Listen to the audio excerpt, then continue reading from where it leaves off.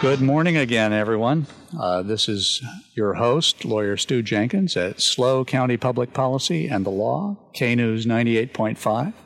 And we are speaking today with Calcoast News reporter, Ms. Karen Velie. Karen, welcome again to the show. Thank you for having me on the show. I wanted to talk to you a little bit about the Kristen Smart case, or more accurately, the Paul Flores conviction case. You've been involved in that for years, reporting on that investigation. Can you tell us how Calcoast News got involved in that? Well, we were actually looking at it well before he was arrested. The mother would call, other people would call and give information. This has just been an ongoing media throughout the county covering this for years. But when they went in and raided his house and found date rape drugs, they found videos. He had self-made videos that appeared to be rape videos. Some of the women were gagged. This was Paul Flores. Paul Flores at his home. It was shortly after that they arrested him and his father.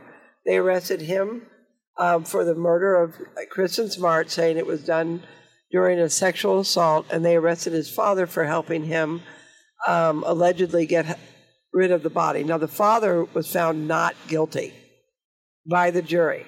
It's hard to do a case without a body, but I think personally that part of the reason that the jury was so supportive of the attorney for the father, Ruben Flores, was because he had Harold Misick, and he was very straight, very clear. He didn't exaggerate, he didn't play games, and he didn't tell fibs. He just said there really isn't enough evidence.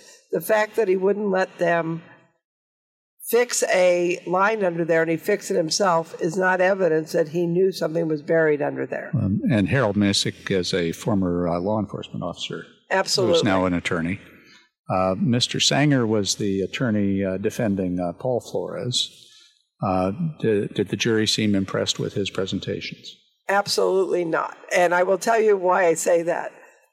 Even during the preliminary hearing, he was telling the judge in his closing statement, he made some claim about something that was said during the testimony, and the judge says, I don't remember that. And the prosecutor said, because it didn't happen. And then when he was giving his ruling and setting it to trial, the judge said, I looked that up, it didn't happen. During this, it was the same thing. But this is extraordinary. When the jury was deliberating, they can come out and ask the judge a question. One of their questions was, do we believe what was said at trial or what the attorney, Sanger, said was said at trial? That was one of the jury's questions? That was actually a jury question. Oh, my. And when you sit through this, you find that he changes what really, he kind of changes what was said and keeps repeating it differently. And it's pretty easy to see that he's doing that. And I don't think people that were watching it were telling me he doesn't come off as honest.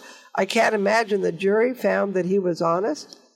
But the amount of evidence of Paul's bad behavior with other women, I think, also had a major impact on this. Now, the judge gave the sentence of 25 to life, and there's been multiple media that have all reported this differently. Some have said that means he can apply for parole in 15 years. Others said he could never apply for parole. How this works by statute is he can apply for parole in 25 years.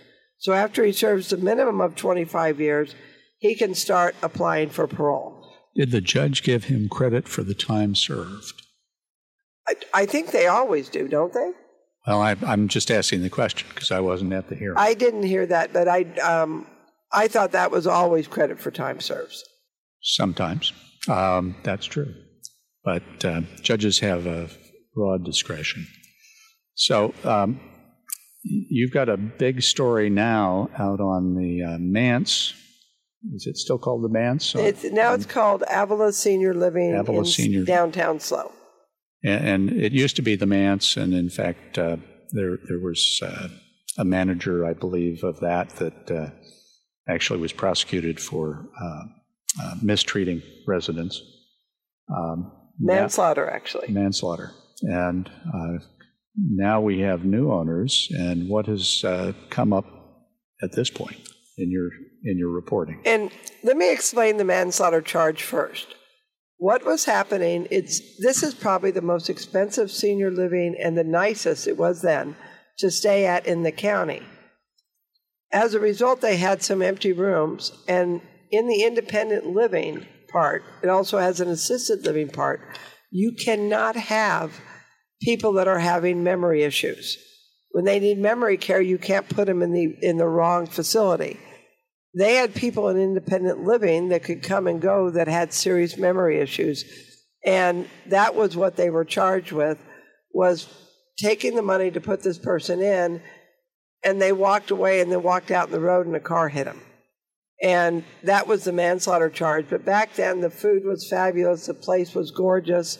It's kind of the premier place to send your parent. This is on Marsh Street in San Luis Obispo. Yes. And then during, when this closed down, it was picked up by kind of a investment company out of India. And they brag on their website that they're able to buy companies in the U.S. and operate them cheaper than other people at a lower cost, and as a result, make more money. And that's the primary thing they talk about on their website, is how much more they can squeeze out of a business. I started getting calls from residents during the COVID lockdown. And there were several residents that were saying they were hungry.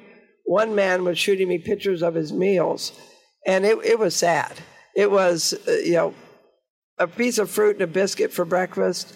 One time he shows me his dinner, and it's salad with croutons and cheese and an egg on top. And he said, I've lost 5 pounds in a month, and I'm hungry all the time, and they won't let us go to the store. We're not allowed to leave.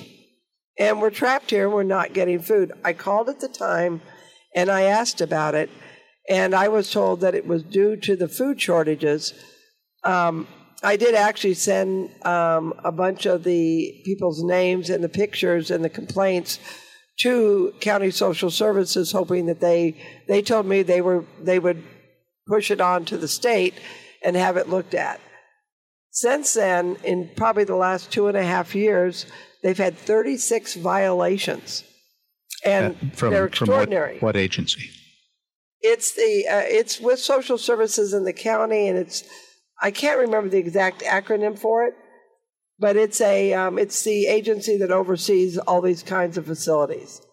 They're interesting. For example, you're contracted. When you live there, you can say, I want someone assisting my mom in there when she has her shower. I don't want her in there showering alone.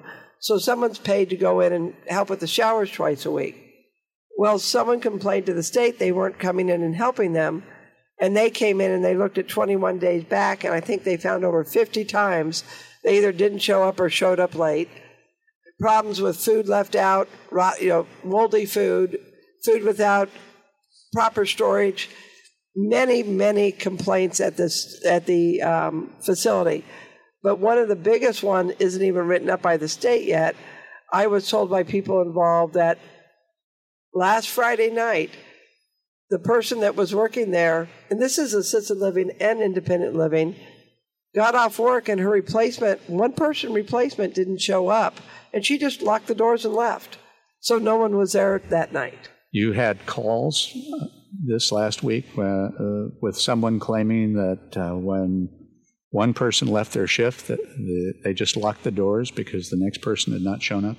Yes. And I had been told by someone in government that there was something that happened last week that was more serious than any of the other allegations. But they were going to wait till I saw it online. And then I was called by someone else and told that it was the issue with Friday with leaving. And no one was hurt. No one had an accident. But I know of smaller facilities with less people that will have 3 people on the night shift. And one of the complaints the state is making is that they are not properly staffed and they don't always have the right medical personnel there. And for example, in the state report, they talk about the head of the facility putting meds in envelopes with names on it and one of the staffers going and giving the meds to the wrong people. And one of the people then was in their bed dizzy and having trouble because they'd given her someone else's medications, and that person got their medications. Has there been a reaction by the owners to your reporting? Yes. Okay, I guess we're going to cover that in the next segment of our discussion, because please stay tuned to SLO County Public Policy and the Law, only at KNews 98.5.